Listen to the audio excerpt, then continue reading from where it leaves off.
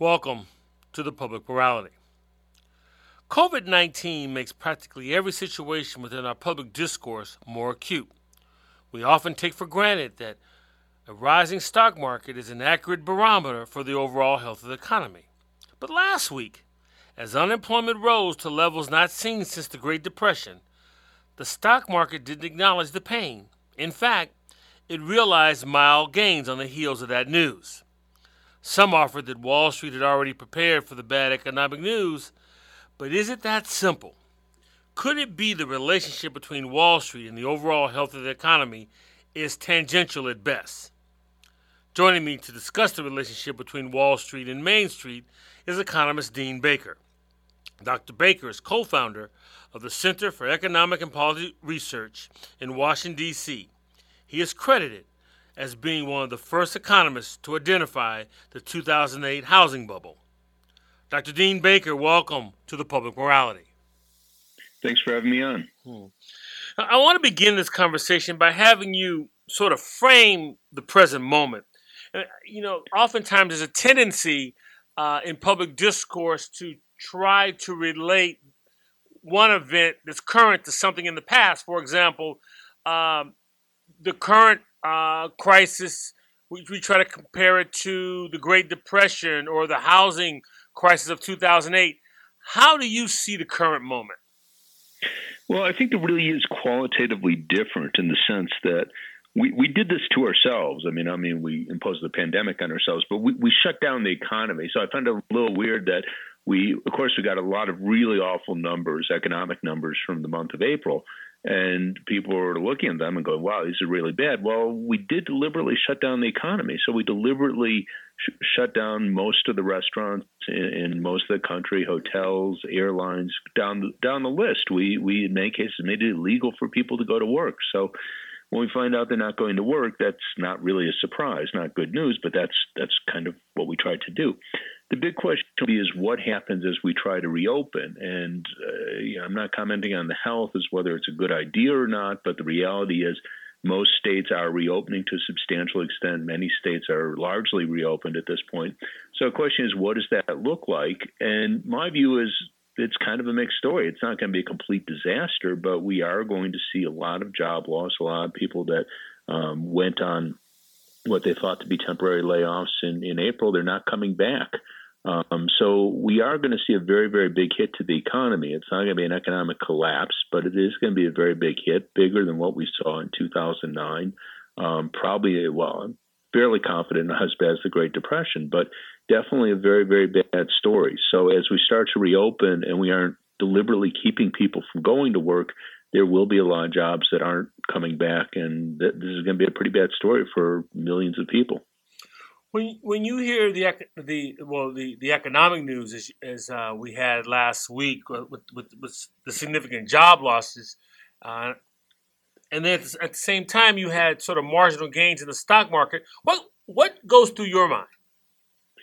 Well, I think there's a really unfortunate sort of misbelief among large segments of the population, and I include in that group the people who write on economics for major outlets, media outlets, that somehow the stock market's a measure of the economy. It's not. It's not by design. The stock market is supposed to be a measure of the future profits of the corporations in which people own stock. In other words, if you think of General Electric or Amazon or whatever company you want to look at, their stock price isn't going to go up because people go, oh, I have jobs, I got wages. It's going to go up because they think the profits after they pay taxes of General Electric and Amazon are going to be higher. That's what causes their stock prices to go up. Now, those can go together, and oftentimes they have. So we could point to situations, certainly this was true, go back to the 60s.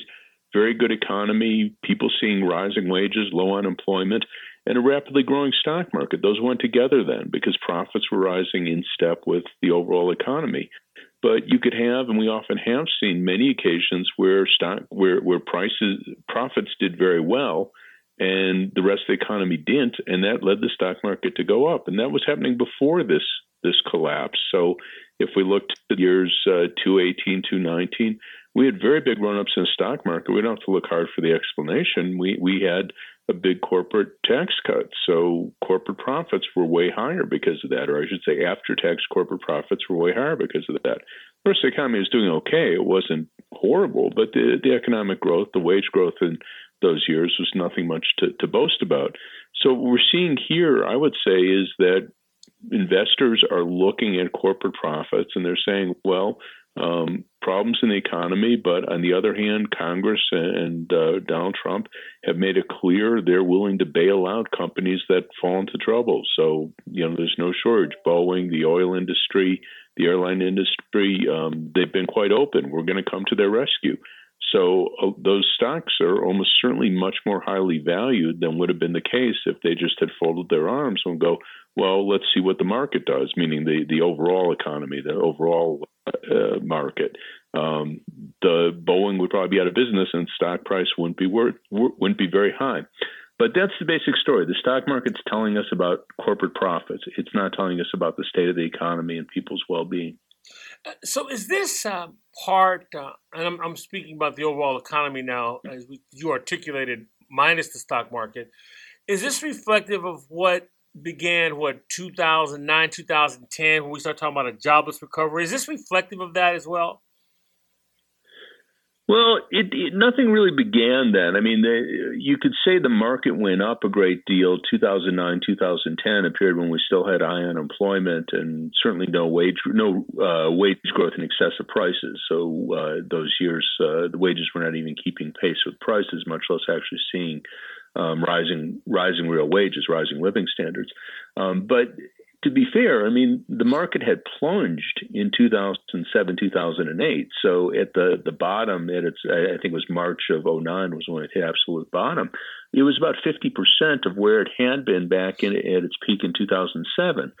So I'm a little reluctant to say, oh, this is outrageous. They had this big run up in the stock market when during those years, at least, say 2009, 10, 11, we were just getting back to where we were in 2007. So that wasn't a story where you could talk about the market being so out of line with the gain everyone else was getting. Later on, 2011, 2012, 13, 14, you could make that case because workers really didn't start to see wage gains until, say, 2015, when the labor market finally got tight enough for workers to achieve wage gains. So you were definitely seeing a disconnect with the stock market outpacing certainly wage growth in terms of how rapidly it was rising. And wage and productivity outpacing wages has been something that's been with us, since around the late 60s or so. Is that correct? Well, it really started about 1979. There's some measurement issues of the 70s not worth going into, but wages more or less kept pace with productivity. And I should be careful here because there is a confusion. It's an important one. When I and most economists make that point about the gap between productivity and wage growth, we're talking about the wages of a typical worker. So if you throw in all workers, wages more or less kept pace with productivity through this whole period. The reason why there's a difference is if we throw in all workers, we have these CEOs that are getting $20 million, $30 million a year. In some cases, we have Wall Street traders. They're counted as workers. Their pay is counted as wages. They can get millions, tens of millions, some can get hundreds of millions. So when you throw them into the mix, then wages kept pace with productivity growth. But if we take the case of a typical worker, someone who's working in a retail store, a factory worker, construction worker, so what we might think is the more typical worker, then wages fell far behind productivity growth ever since the end of the 70s, say 79 or 80. If you're just joining us, I'm speaking with Dr. Dean Baker. Dr. Baker is an economist and co-founder of the Center for Economic and Policy Research based in Washington, D.C.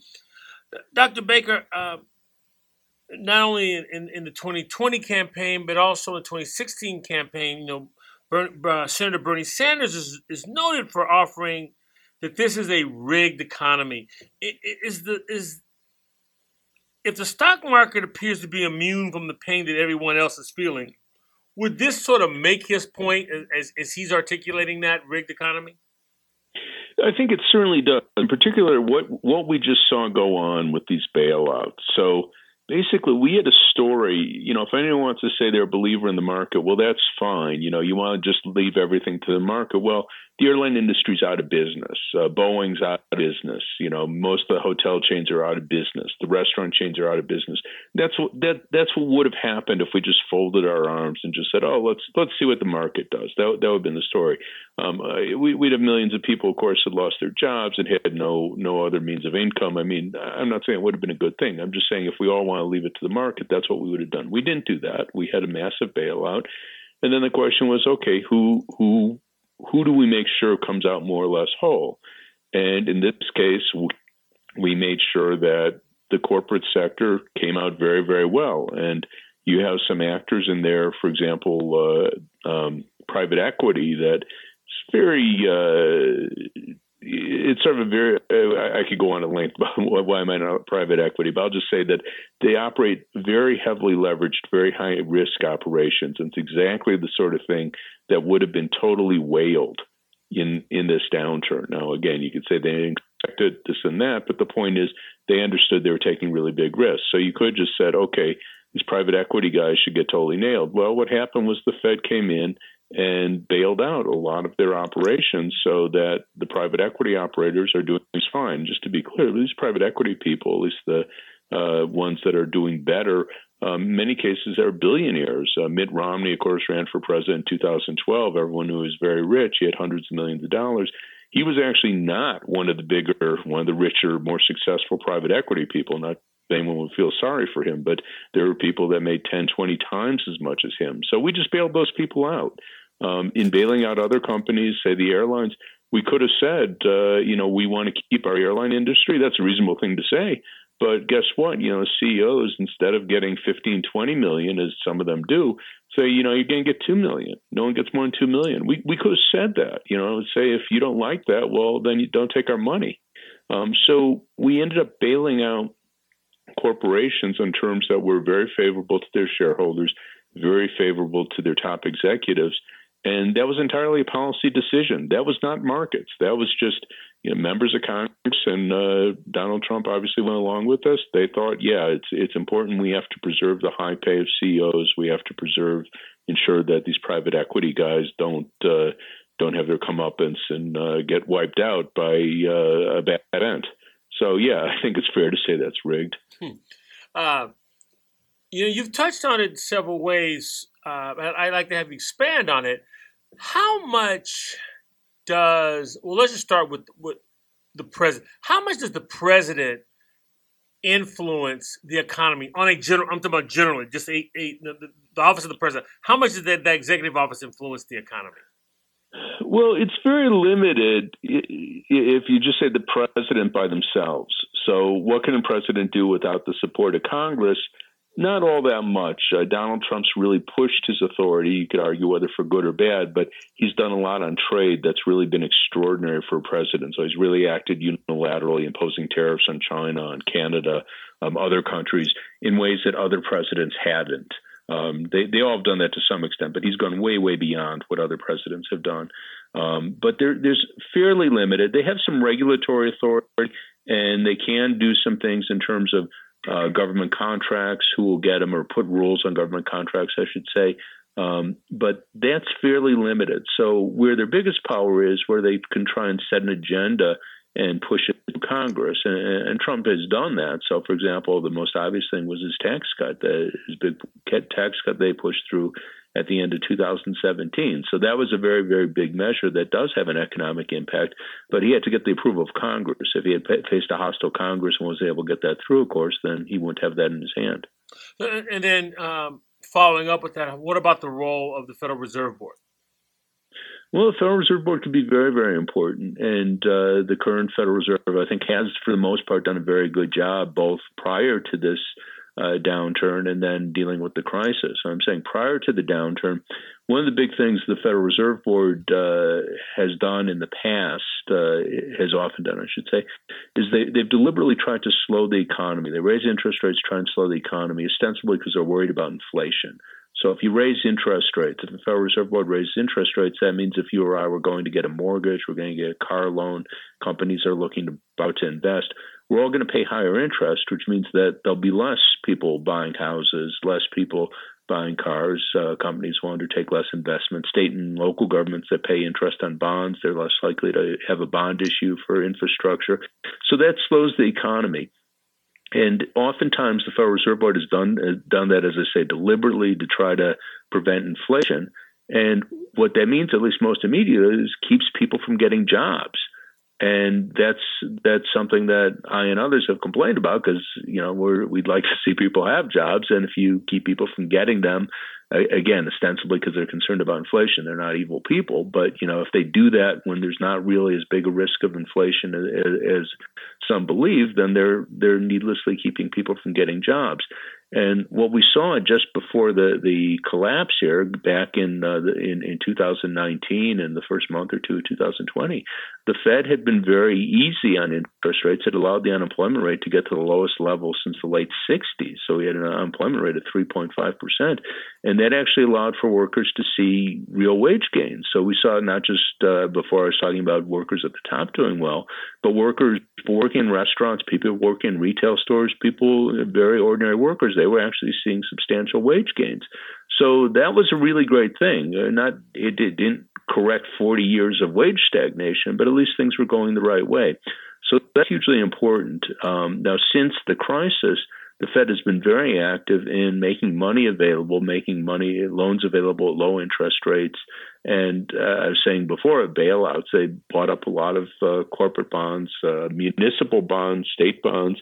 They've been basically keeping the financial markets afloat. And what you or I would care about that, I'm assuming you're not a big speculator, if we want to get a mortgage, if we want to get a car loan, well, you need money. Someone needs that money to lend to us. And because of the Fed's actions, basically those markets have kept going so that typical people are able to buy a car, to refinance a mortgage. So that's really helped keep the economy going. So I give them mostly high marks. My main criticism is that they didn't necessarily draw the lines in the right places, and I'm not happy about seeing the private equity people bailed out. All right, my next question. You can answer this however you want to answer it. What is a small business?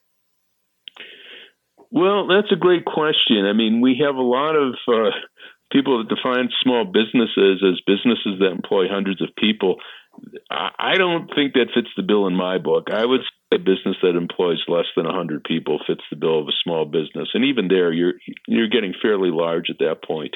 But you have a lot of definitions for a lot of purposes that have small businesses employing up to 500 people. And that just doesn't seem that small to me. I mean, obviously, if you have 500 people there, you have your owner or boss, whoever. Odds are they don't know everyone who works there. They might know most of them. They might, not to say they're a bad person or anything, but this isn't a mom and pop store that employs 5 or 6 people and everyone knows everyone and they know when someone's having a kid or when a family member dies or something. So I'm a little skeptical of what passes for small businesses in many circles. Well, I raised that. You can't see, since I have a great face for radio, you can't see how I'm looking, but I raised that smirking when I asked you because the term small business is thrown around by every politician, how they're trying to help small business. But I'm wondering, given the wide swath that you just articulated that defines small business, are the policies, in your view, weighted more toward those 500 employee businesses or the less than 25 businesses? How are those policies weighted, in your opinion, by the federal government? That's a really good question because, we had the main bailout program. There are a number of different bailout programs. There's going to be more to come, or at least I hope there are, because we certainly need them. But if you look at what we passed today, the largest single program in the rescue packages, the various packages passed by Congress, was this Paycheck Protection Plan, which was designed explicitly for small businesses, and that was defined as businesses that employ less than 500. So you go, okay, well, that's fine. I have my corner store, I employ 5 people, and I'll go to the bank, and the business that employs 450 will both go to the bank, we'll both get our money. Well, what the banks did was they prioritized the larger businesses. And I mean, you can decide whether you want to blame them or not, but there's a logic there. They were their regular customers. So they have a business that they've been lending money to for years, that they've been a customer for years. They gave them priority. So the person comes in there with a business of 5 people, they were last in line. And that was a real big deal for 2 reasons. One is just that people really needed the money. So you have businesses, they're trying to do the right thing, keeping workers on the payroll. At least I consider that the right thing.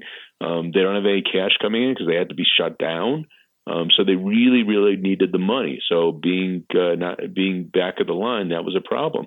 But the other thing was the first package, the first tranche of that, the first bill that was passed through Congress appropriated only $350 billion. I know it sounds like a lot of money, but it wasn't enough.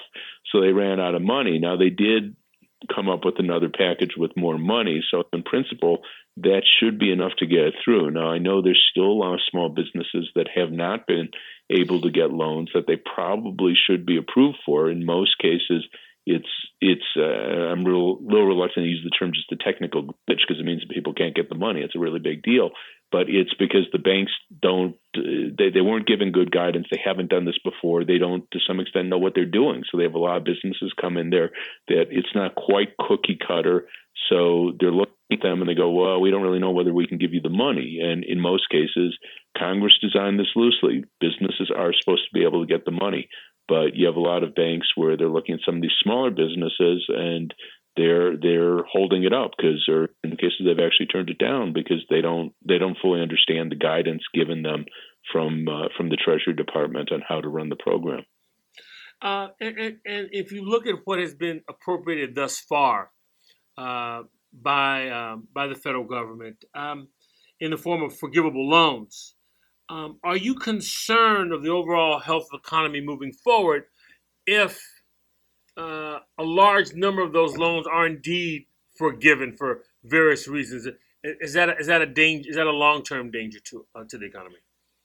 Well, not really. I expect that the vast majority of those loans would be forgiven. So the basic story for the small business loans was if you use the bulk of your loan for pay your workers and for your rent and a couple other expenses are listed in there, that's forgiven.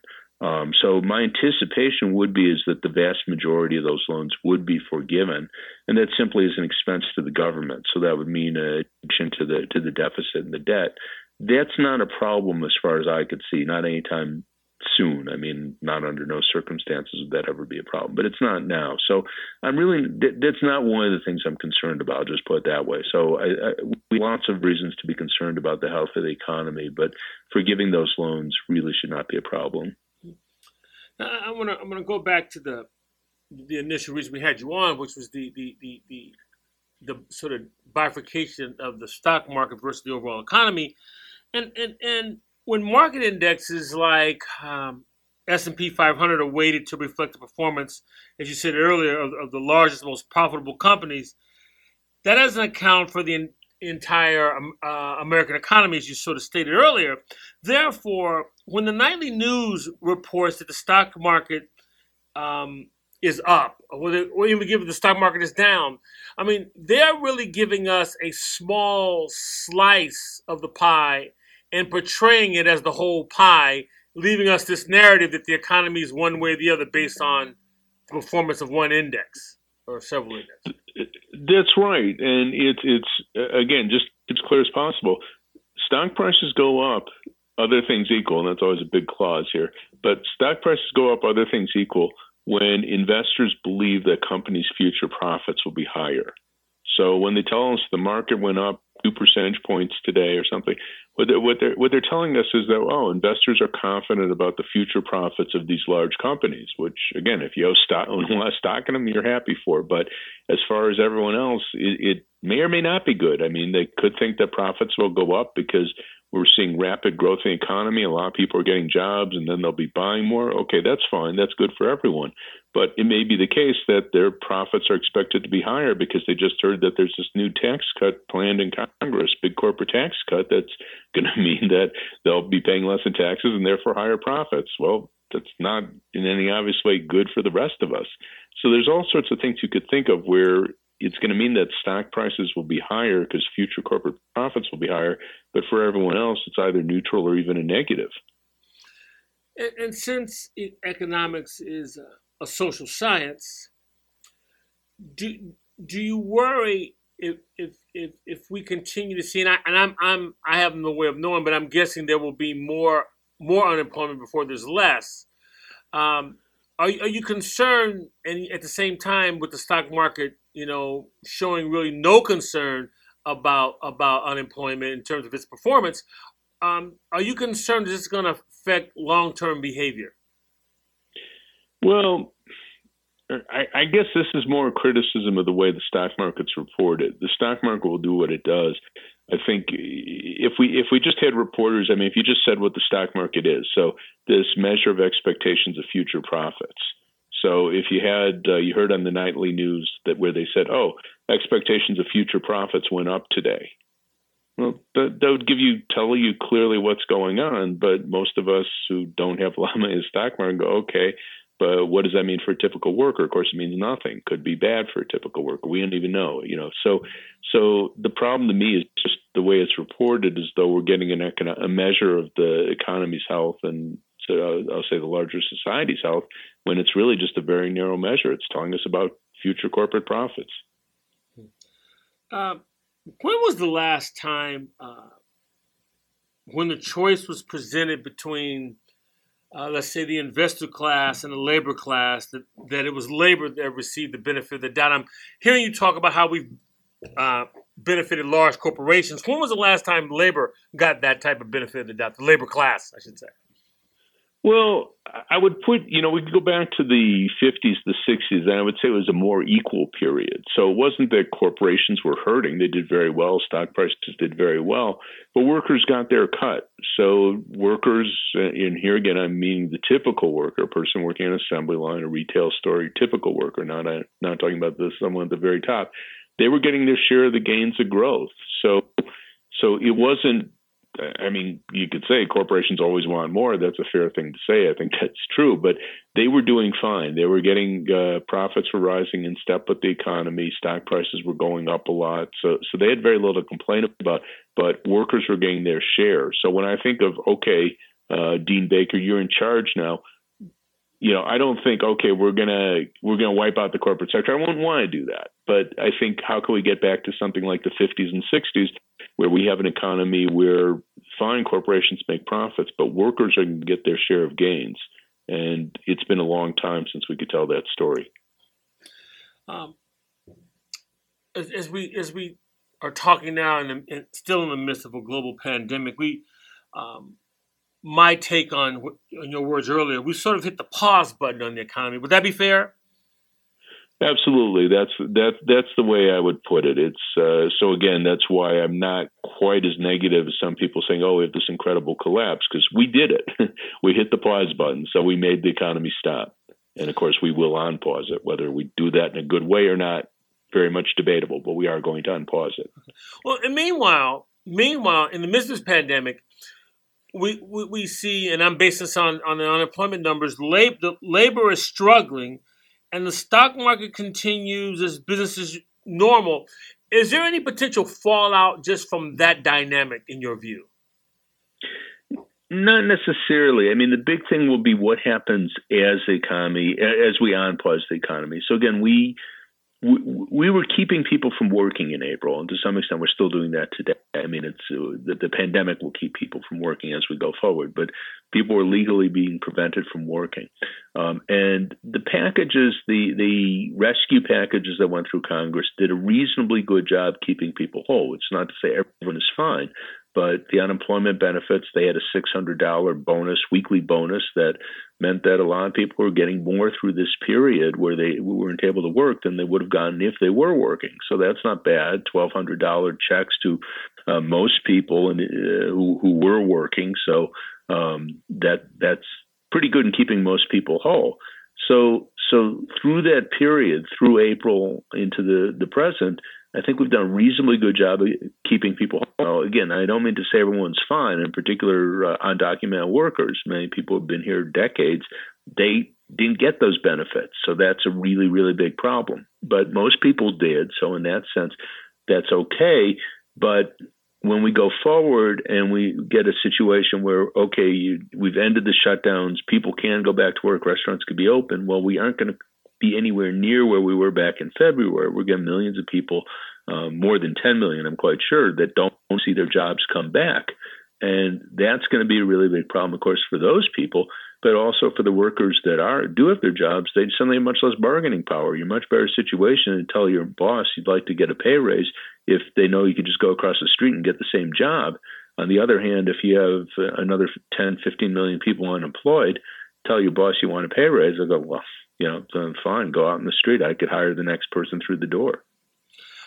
Finally, I would like for you to explain how the unemployment insurance works, just because I received several emails of people writing me as if the unemployment insurance was some sort of benefit they were paying for some lazy workers. So could you please explain how unemployment benefits work? Yeah, well, it's called unemployment insurance, and it is insurance. So it comes out of your wage every week. So people are, I'm forgetting, if you look in your paycheck, what it would say. I forget the exact wording on it, but it's a tax. It varies a little by state, but usually on the order of 0.5% to 1%. And it goes into a fund. They're administered at the state level. They get a lot of federal money as well. In this particular case, they're getting mostly federal money. But in any case, it's administered at the state level, goes into a fund, and when people lose their jobs, then they're eligible to get unemployment benefits. But you have to be laid off from your job. So if your boss fired you because you were harassing another employee, you don't get unemployment insurance for that. So you get unemployment insurance because you got fired because the business had laid off or fired because the business didn't have enough work for you. And it's typically around half your pay. Again, it varies somewhat by state. Some it's as low as 40%. Some are a little higher, around 55%, up to a maximum, and that varies by state too. And a condition of getting that, they relax this in the current crisis, but a condition of getting it is that you have to be applying for work. So you have to, while you're getting benefits, you have to say that I'm actively looking for work, and different states have different rules on that. Some say you have to come down there and show them, here are 3 employers, I'm doing this now, see, I'm applying for work. Others are a little more lax, but all of them have a requirement that you have to be looking for work. So this is something people pay for themselves. They can't just say, oh, I'm going to quit my job and get unemployment benefits. You have to be laid off by your employer and not for cause. And during the period you're getting benefits, you have to be looking for work. And one's citizenship status is not applicable to the policy you just outlined. Is that correct? Well, it's correct with the qualification. If we're an undocumented worker, odds are they're not in the books. So in principle, an undocumented worker is not working legally. So again, many have found ways, and I'm not condemning it. I'm just saying the reality.